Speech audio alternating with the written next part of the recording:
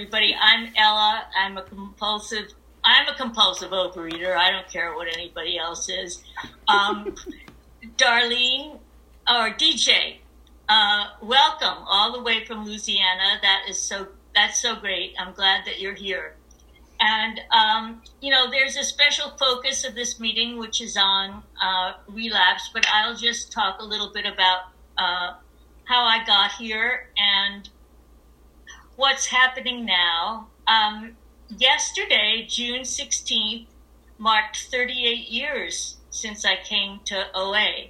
And I call it that, the 38 years, because I had come around a little bit before, but I never stayed.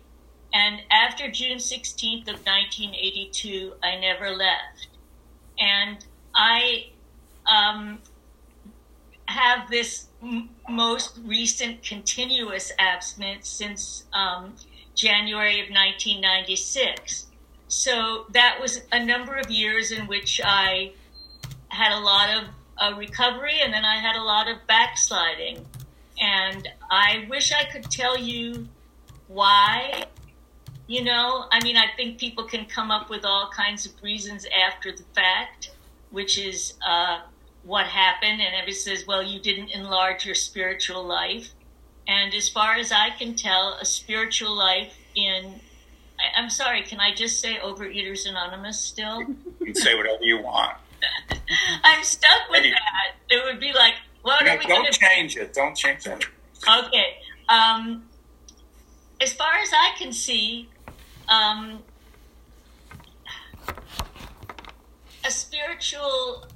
the spiritual experience or the spiritual life or the spiritual recovery is that which can allow me to live in the world as it is without resorting to food to have to handle my emotions.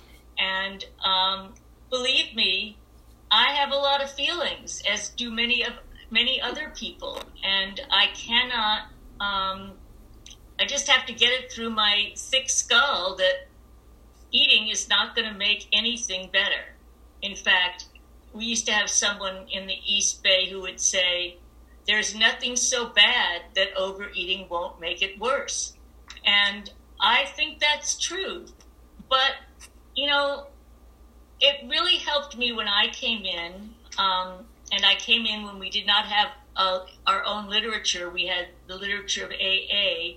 And I heard that I ate to satisfy a craving. And in other words, I have an addiction to food, that I don't act any differently than any other addict. I just have a different substance that is not illegal and that tends to kill you slowly and doesn't usually involve, robbing. Well, in my case, it did involve robbing and stealing, but in many cases does not involve criminal activity. So the desire to overeat, to stop overeating, has to come from deep inside me. And I got here when I was 40, so that means that I spent a number of years, like I would say 25, doing world-class Olympic level overeating and going on extreme diets and all kinds of things. And what got me here finally was that I'd been on an 8-week fast supervised by this, very high-end acupuncturist and healer. And then I'd been on a 3-week meditation retreat.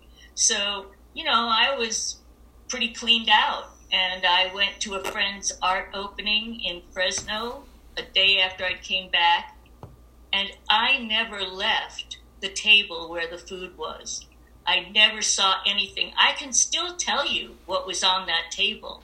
And I know how much I ate and how I gained 20 pounds in, a matter of weeks.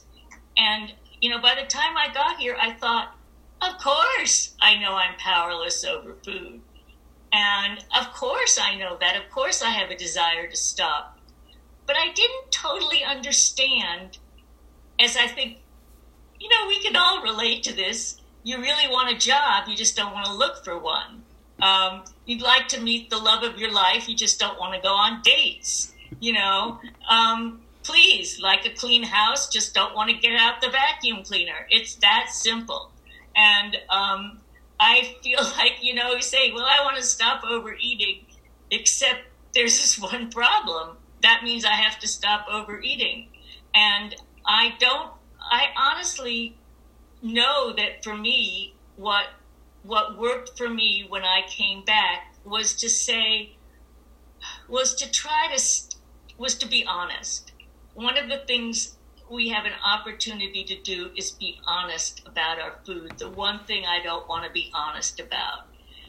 And that, you know, people, that shame, blame, self-recrimination, self-justification, blah, blah, blah, blah, all of that is extra. That's just what I add on to it. I don't have to feel good about compulsively overeating. If I felt good about it, why would I want to stop? You know, if the food had been working for me, I don't think the weight would have stopped me. But the food had ceased to be pleasurable for me. The food was just like, you know, I had to go out at 3 a.m. to a liquor store so that I could buy, you know, 2 bags of pork rinds, you know, whatever. That's what I had to do. I didn't, you know, I had no regard for what I was doing at that time of night in pre-gentrified Oakland. And I just, I know that for me coming back, it involved getting honest. It involved telling my sponsor every day what I'd eaten. I also, after a while, came up with a couple of things, which was I did not get to cancel on people because I had overeaten. I did not, in fact, I had to eat my regular meals. And then if I overate, but I was still eating the meals. And I mean, my God, I went to 3 meetings a day. I would go to an early morning OA meeting, a noon AA meeting, and an evening OA meeting. And, you know, it took a long time. I wish I could say why on January 6th, 1996, I stopped.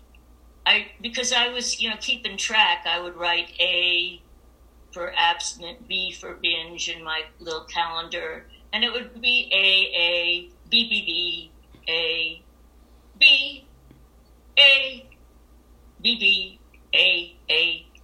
And then one day it didn't go back to B. And I don't know why.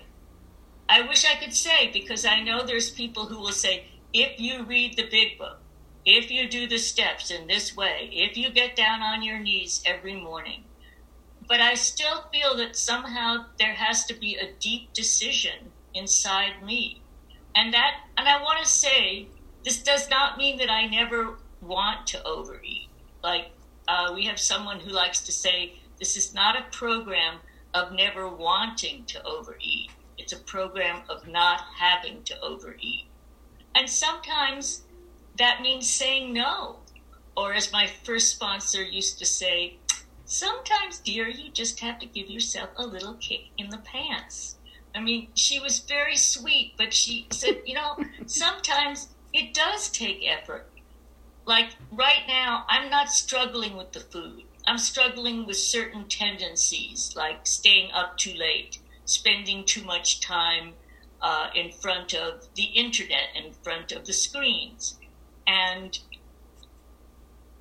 yeah, I mean, I might have to hoist myself up and say, what are you doing? Here you are again, and it's midnight, and you don't want to be doing this. Well, obviously, in some level, I want to be doing it, but the consequences of doing it are not good. So I think that the thing for me was that I just kept on coming back, and I took these things that people told me, that I only had to pick myself up one more time, that I could work the program without hope, just like put one front foot in front of the other and say, I'm doing this because I don't know any other thing that works, and I don't know any other people who understand. And I stopped saying little things like, I haven't eaten white flour or sugar since March 15th of 1985, because that was not the point, you know, since at that point I was eating, you know, bags, jars, and, containers of things that were not sugar. And the point is to stop the overeating. And, while many of us feel that there's certain foods we can't safely overeat, not only can't safely and normally eat, it's not only that I can't normally eat them, I don't want to normally eat them. Like, somebody texted me her food and she said she had a serving of cookies for lunch. So I was trying to figure out what could possibly a serving of cookies be, since the only serving of cookies that I know is at least one bag, if not two packages. So I was just trying to discern what a serving was. And I know that I don't want a serving. I want the whole thing. And also I don't want to disturb my little, whatever peace of mind I have would be surely totally disturbed by overeating and eating certain foods. And I know somebody who once told me that they could eat this kind of cookie if they were in fit spiritual condition. And I kept on thinking, well, if I was in fit spiritual condition, would I want to waste it on that particular kind of cookie? No, it was pretty dull. And wouldn't I want to be doing something else? Like, I don't know, really adding to the good of the universe. But I just want to say that for me, what helped was I always just had to be willing to be honest. And that, as I told someone, if you can't call before you start eating, call while you're eating. If you can't call while you're eating, call after you've eaten. And, and I had to not listen to that part of my mind that would say, well, you're eating an abstinent breakfast, but you're just going to binge at lunch. So I just said to my mind, okay, maybe I will, but this is what I'm eating now. And so I think, just like everybody else always says, it's keep coming back. And it's keep coming back to the fellowship, to the part of me that doesn't want to die, to the part of me that wants to recover, because there is that part, and to the love of the other people in the program. And that, if I add shame, blame, and all that jazz onto isn't overeating painful enough? I don't have to beat myself up for doing it. I can say, this is not activity that I want to continue. This is not behavior that I feel represents my authentic self. But I don't have to, go bad girl. That's just, if that worked, hey, if that worked, we would have, been in recovery from age 4. It just doesn't work. So I don't know if that helps at all. I just want to say that I feel that this has been the one thing in my life that I've been willing to do consistently, even when I just couldn't do it. I was one of those people who I wanted to get an A in the course without having to study. I'm going to be here and out.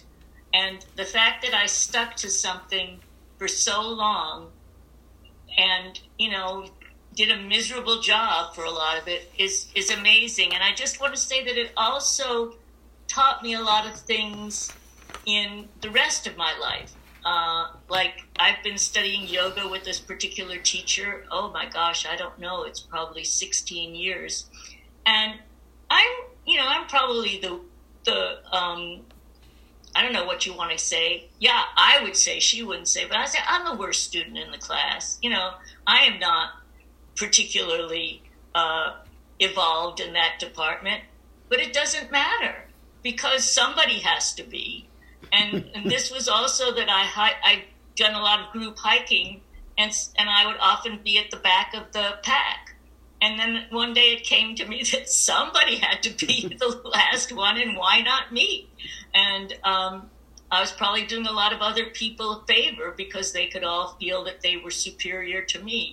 So I just think the less I think about my image, who I am, my body, my this, my that, my personality, my house, the less I think about that, the better off I am. And this program gives me a lot of opportunity to let go of focusing so much on me. And I guess with that, I'll just stop. And I'm so glad to see some of you that I know and love. Okay. And ones that I haven't yet known and loved.